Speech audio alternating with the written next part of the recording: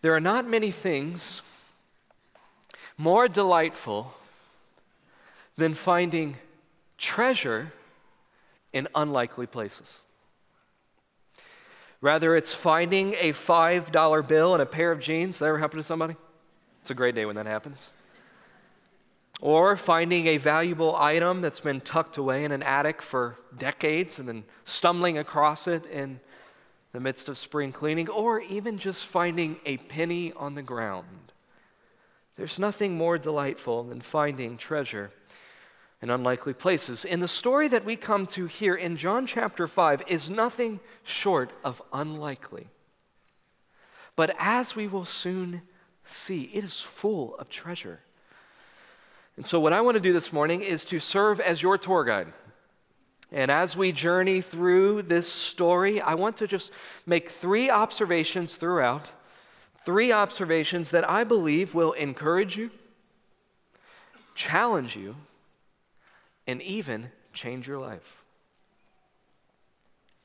So if you haven't already, turn with me in your Bibles to the Gospel of John, chapter 5.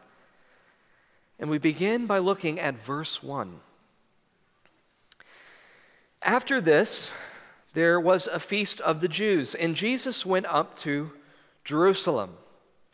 Now there is in Jerusalem by the sheep gate a pool in Aramaic called Bethesda, which has 5 roofed colonnades. So the text tells us Jesus is making his way to a Jewish feast. We're not sure which feast, the Bible doesn't tell us. The Jewish feast is being held in Jerusalem, and along his way there, he comes across what is known as the sheep gate. Now the sheep gate, there was a large temple compound in Jerusalem, and the sheep gate was the northern entrance. It was a large hole in the wall for sheep to get through that when 120,000 sheep were slain at the dedication of the temple. And right outside of this pool, or right outside of this gate rather, is a pool called Bethesda. This pool, some scholars think, was a sort of hot spring that on occasion, they don't think it happened on an everyday basis, maybe once a week, once a month, once a year, we're not really sure. But every so often, there would be a boiling surge of water from underneath the ground that would come up into the pool and warm and heat this entire pool. Directly above the pool, as you look, you see 5 roofed colonnades. You say, what's a colonnade? Think cabana. It's a sort of shade for people who are laying in the pool or beside the pool to shade them from the heat of the sun.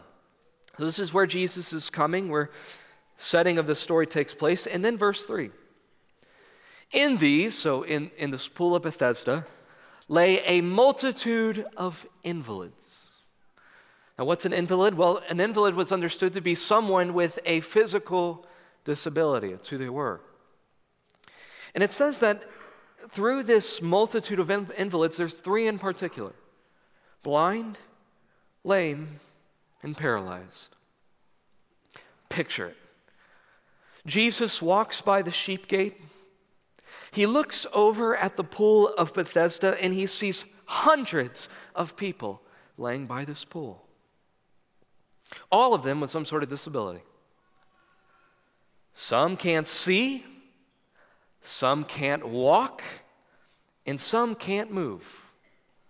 Now, we have to understand history behind John chapter 5, that in ancient Near Eastern times, invalids were outcast of society. People didn't want anything to do with them. In fact, some ancient literature I was reading tells us that people believed that invalids were either contagious or under some kind of curse that was transferable. As a result, literally, this one old journal-like document I was reading, parents would actually teach their kids to not look at an invalid, to not touch an invalid, and to not get near an invalid with the fear of becoming like them. They were outcast. Verse 5. One man was there who had been an invalid for 38 years. We're not sure how old this man is. The Bible doesn't tell us.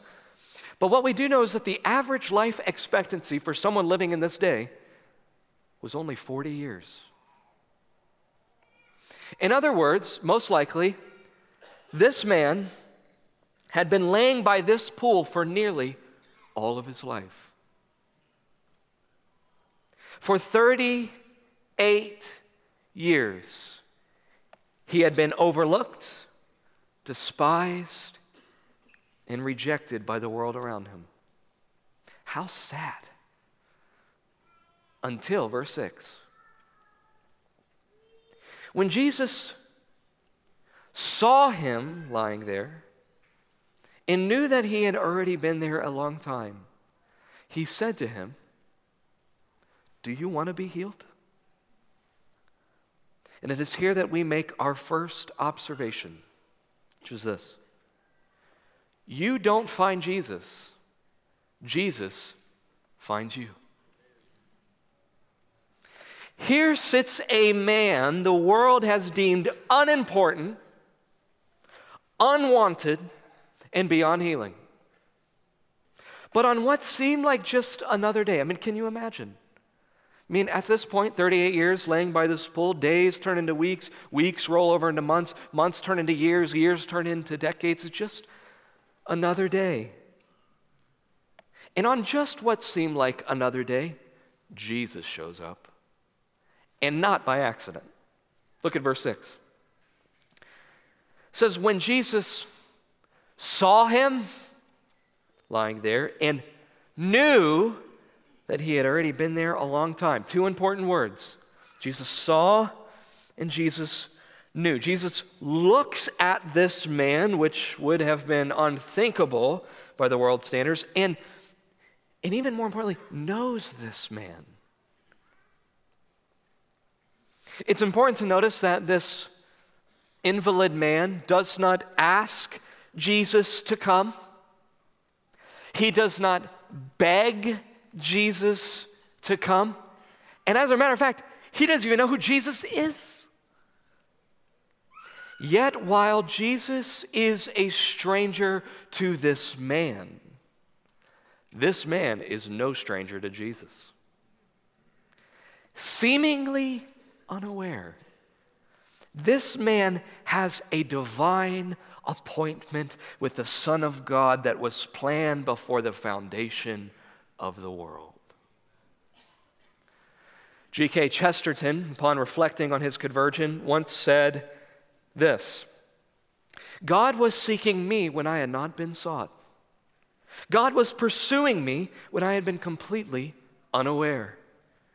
God was calling me by name before I ever knew his. And then he says this: God was chasing after me like a hound of heaven.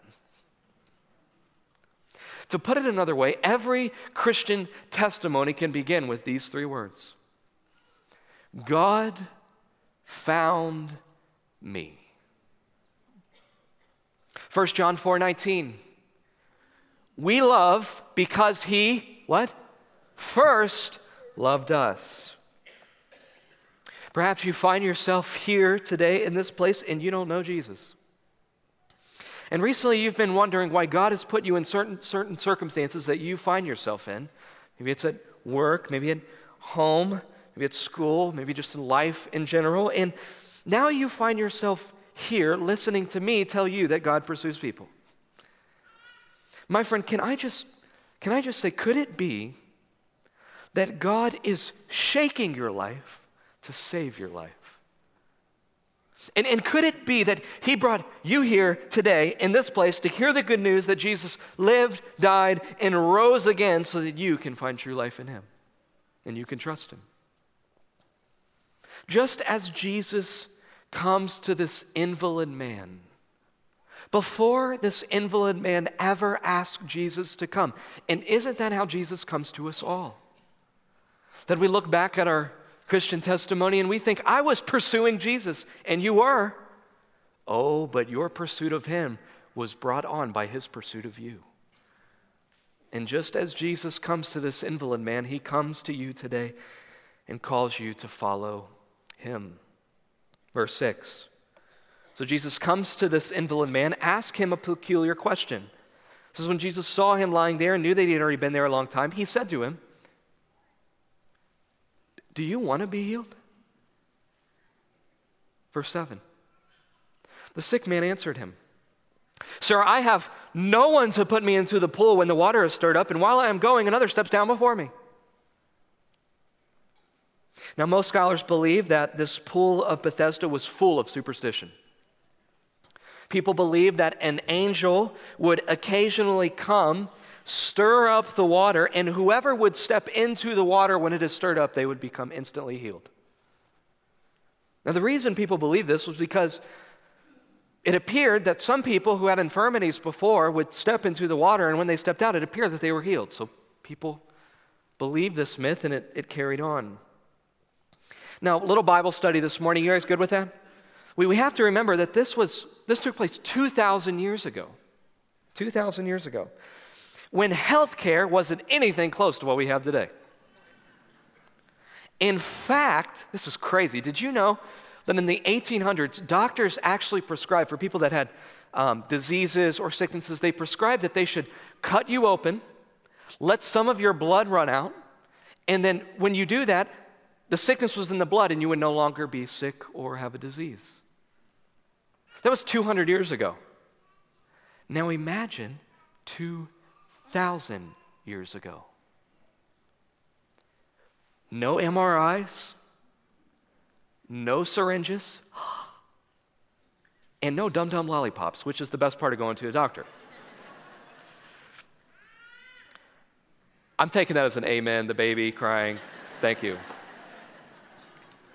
None of that. So it is quite possible that someone with a certain rheumatoid or the sorts would step into this water when it's boiling hot and they would feel instant relief, which makes sense why when Jesus asked this invalid man if he wants to be healed, the man instantly has a response. Look at verse 7. Sir, I have no one to put me into the pool. He's believing this myth. We don't know how long, probably forever. When the waters are stirred up, and while I am going, another steps down before me. Now, take a step back. Imagine being this man. Every day, the man woke up thinking, if I could just get in that pool, I'd be healed. And every day for 38 years, it doesn't happen. Now, some of you hear that, and you think, 38 years, that doesn't sound so bad. All right, listen.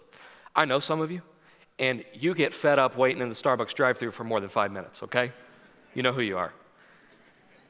So can you imagine waiting day after day after day after day after day after day after day for 38 years, wanting something so badly, and you never get it?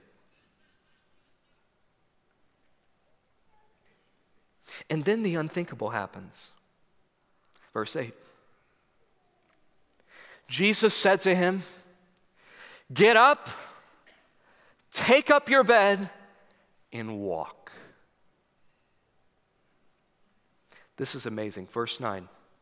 And at once the man was healed, and he took up his bed and walked. For 38 years. Do you remember what you were doing 38 years ago? I was like -10. In fact, someone told me before the service, they're like, yeah, when we thought you were on stage, we thought you were graduating high school. I am not, I promise you. I barely graduated high school, glad I did. And yet for 38 years, this man couldn't move. And with just 8 words from Jesus, he gets up and he runs. Which leads to our second observation, which is this. When God speaks, miracles happen. Question: how powerful is God's word? Or to put it another way, what happens when God speaks? The Bible tells us that when God speaks, the universe as we know it comes into existence. When God speaks, seas split in two. When God speaks, the sun stands still. When God speaks, entire armies are struck down, dry bones come to life, the heavenly beings tremble in fear, lepers are healed, blind men see, demons run in terror, dead men come to life, sinners become saints, the unthinkable becomes reality, impossible becomes possible, brokenness transforms into glory. To make it plain, when God speaks, God acts. So how powerful is God's word? More powerful than anything in this world. The question is, do you live like that's true? Do you make time every day to read the Bible because you know that God uses His word to make you more like Jesus? Do you teach the Bible to your children because you know it is only the word that is strong enough to change a heart? Or how about this one? Do you share the Bible with unbelievers because you know God uses His word more than good arguments to save sinners? Brothers and sisters, we need not wonder when we read, teach, and share the Bible if the Bible works. Isaiah 55, verse 11. So shall my word that goes out from my mouth, it shall not return to me empty, but it shall accomplish that which I purpose, and shall succeed in the thing for which I sent it. In other words, God using His word, He has a 100% batting average. He never strikes out, He never swings and misses. No, every time His word goes forth, it does exactly what He purposed it to do. And here's the thing. God always uses His word, even if we can't see that He is. Perhaps no one knew this more than a man named Luke Short. Luke was an 18-year-old living in the 17th century. He was an unbelieving young man. And on one occasion, it's his family, it was a holiday, they're going to church. Luke goes with them. He didn't normally go to church, but he went with them on this day. And on that day, John Flavel, the 17th century Puritan, happened to be preaching.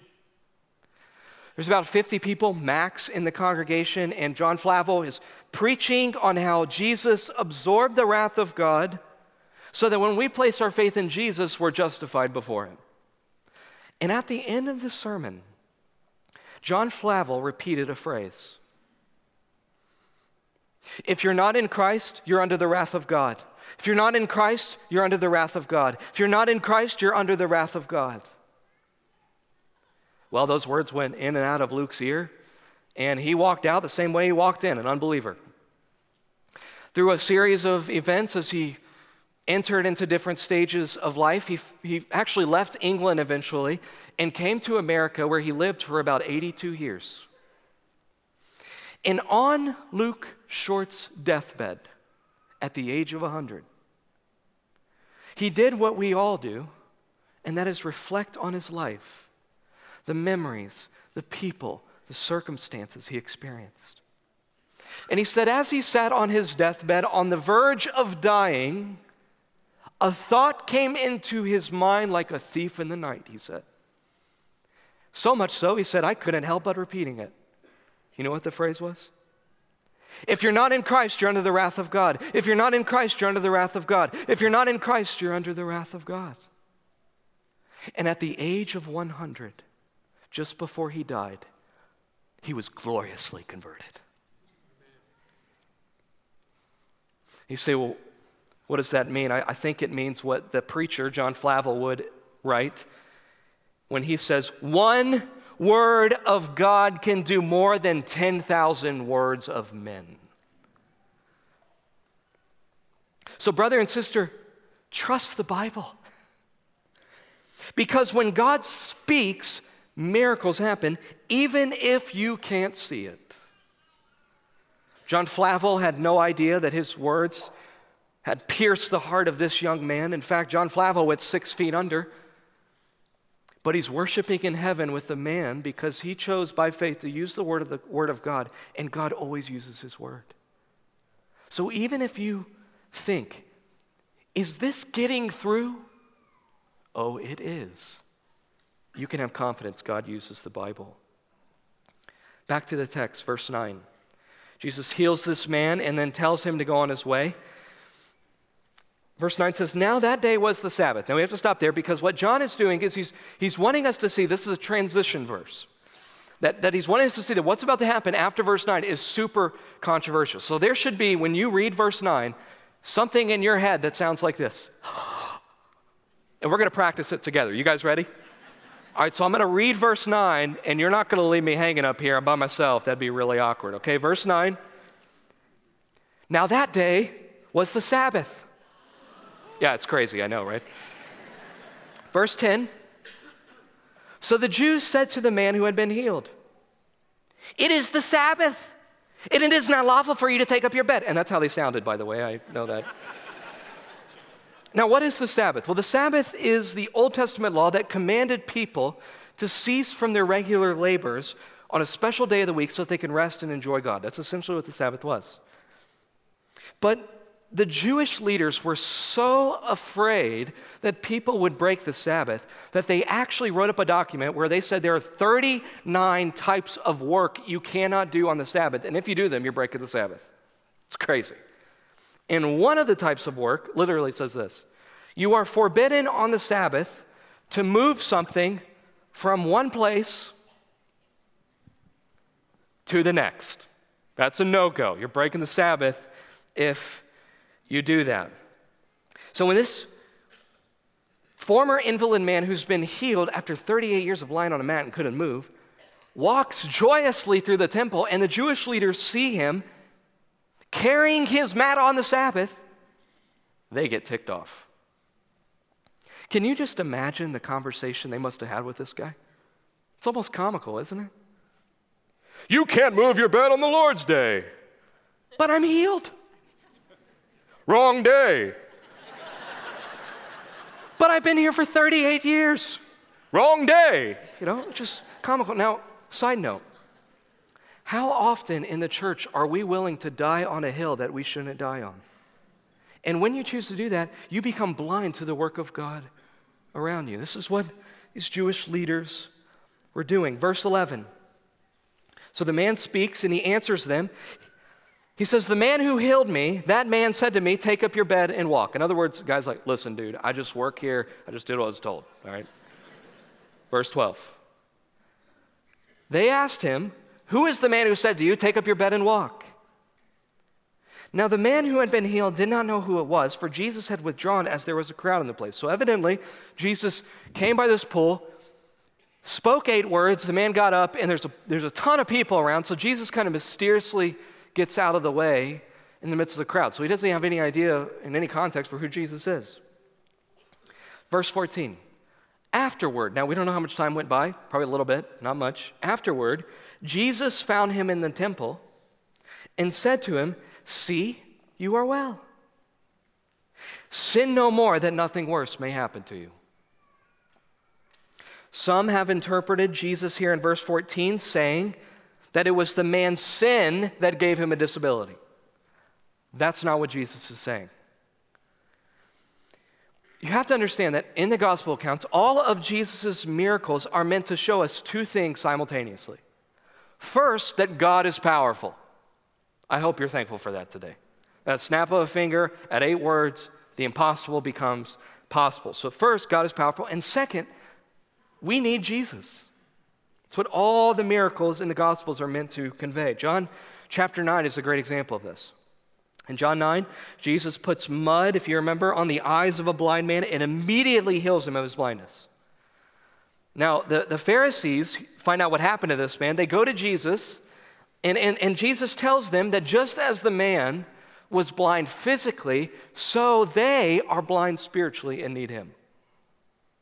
In other words, Jesus heals the blind man to show that he is powerful, but he also heals the blind man to show him that Jesus meets his greatest need.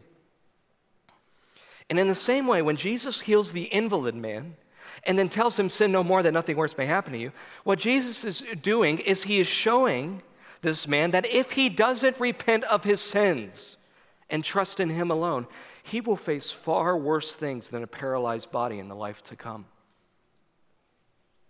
In other words, Jesus is telling the man that it is no good to have a healthy body but a dead soul.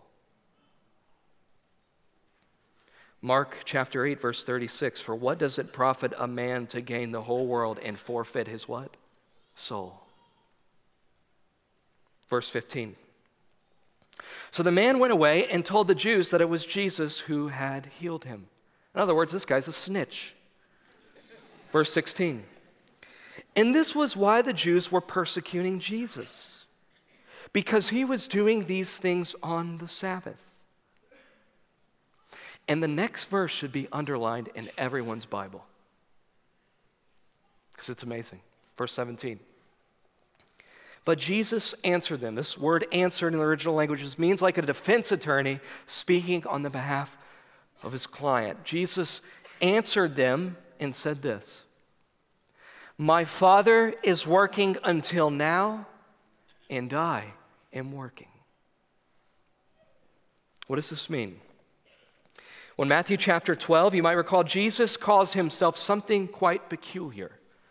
He calls himself the Lord of the Sabbath. This is Jesus' way of saying that, guys, God, the very one who created the Sabbath and is always working out his redemptive purposes, yeah, that's me. In other words, the reason why Jesus healed this man is to show the world that he is God.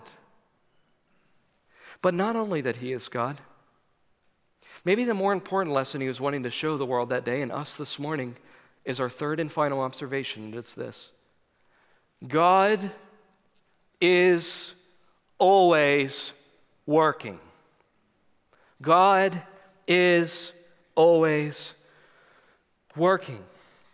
Jesus is telling these self-righteous Jewish leaders an important truth we all need to remember, and it's this. God is not building his kingdom based on a Monday through Friday, 9 to 5 holidays off schedule. In fact, turn to your neighbor this morning because they need to hear it, tell them God is working. Now turn to your other neighbor because they feel neglected, that God is working. And you say, well, Brian, why does this matter? Because whether it's healing a paralytic on a Saturday, raising the dead on a Sunday, making someone more like Jesus on a Monday, giving grace to the hurting on a Tuesday, or bringing home a prodigal on a Wednesday, God is always, say it, working. You say, Brian, well, why does that matter? Why does it matter? And isn't that elementary? And I'd say, yes, it is. But haven't you found that in your Christian life, it's often the most basic things we tend to forget? Here's why I think this matters. And I believe God brought someone to church today just to hear this sentence. Here's why it matters. Because if God is still working, I can keep hoping. If God is still working, I can keep hoping. If God is still working, I can endure this trial. If God is still working, I can keep praying for my prodigal. If God is still working, I can fight this sin. If God is still working, you can keep hoping.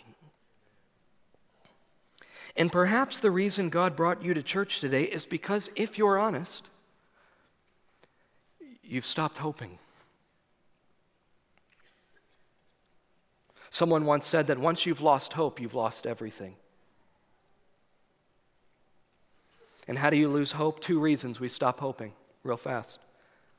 First, it's hard to hope, isn't it? It's hard to hope.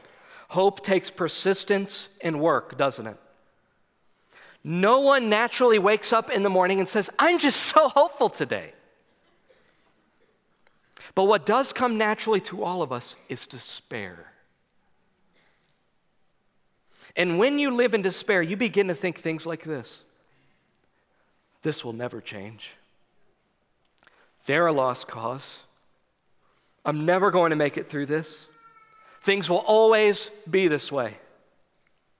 The Bible says that hope deferred makes the heart sick. The fact of the matter is it's hard to hope, but perhaps the biggest reason people stop hoping is this: it hurts to hope. It hurts to hope. Some of you are here today and you were once hoping for God to do something, maybe in your life or in the life of someone else, and because God has seemed inactive, you've hardened your heart and you've stopped hoping. And you say, Brad, how do you know if you've stopped hoping? What have you stopped praying about that you used to pray about? Because when you stop hoping, it just hardens your heart and it shuts your mouth and you never get on your knees because you think this is never going to change, so why pray about it? And here's the thing, why does it hurt to hope? Because it hurts to continually wait and pray and pray and plead, and at the end of the day, still be disappointed by the seemingly lack of activity of God. In other words, when you hope, you make yourself vulnerable to disappointment. It hurts to hope. So brother and sister, can I just ask you this morning, is that you? Have you stopped hoping? I want you to listen to these words. Verse 17, my Father is working until now, and I am working. What Jesus is doing this morning is coming alongside you in your hardness of heart and in all of your hurt and pain. And he comes alongside you and says, listen, if I'm still working, you can keep hoping.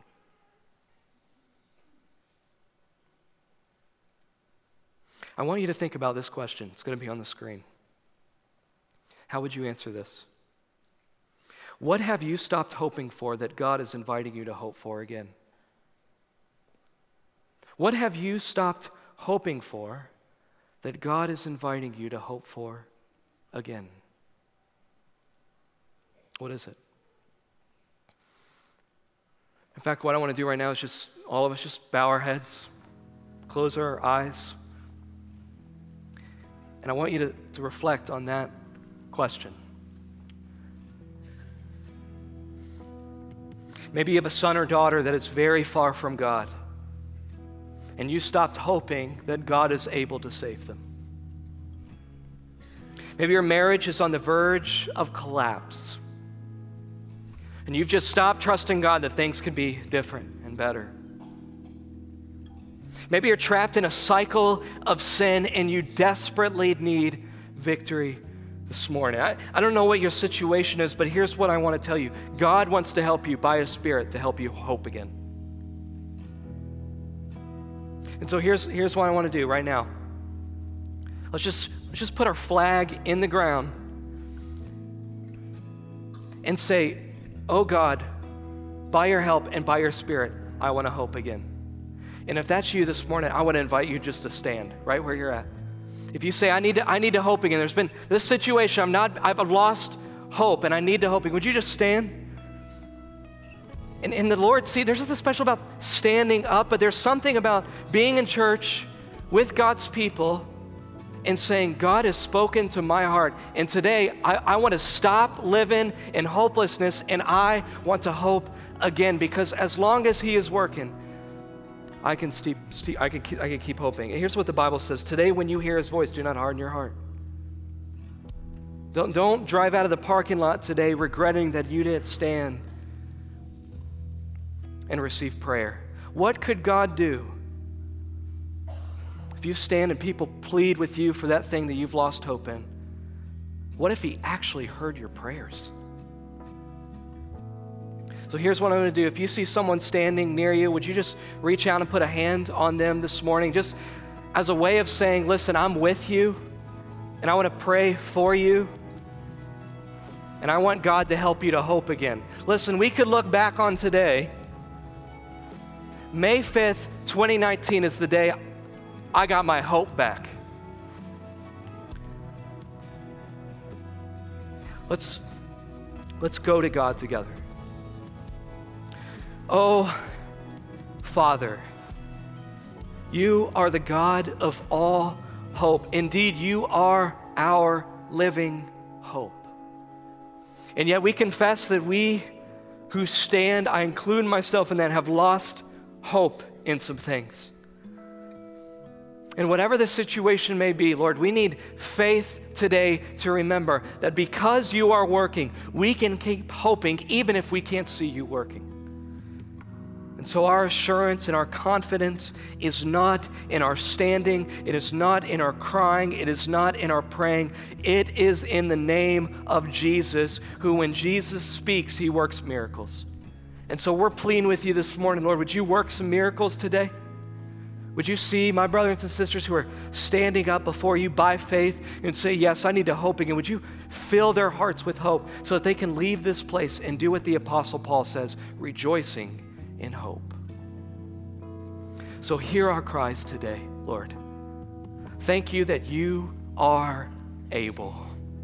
And because you're able, we come to you in faith and in brokenness, knowing you hear us. And when you speak, you act. We pray this now together in Jesus' name. Amen.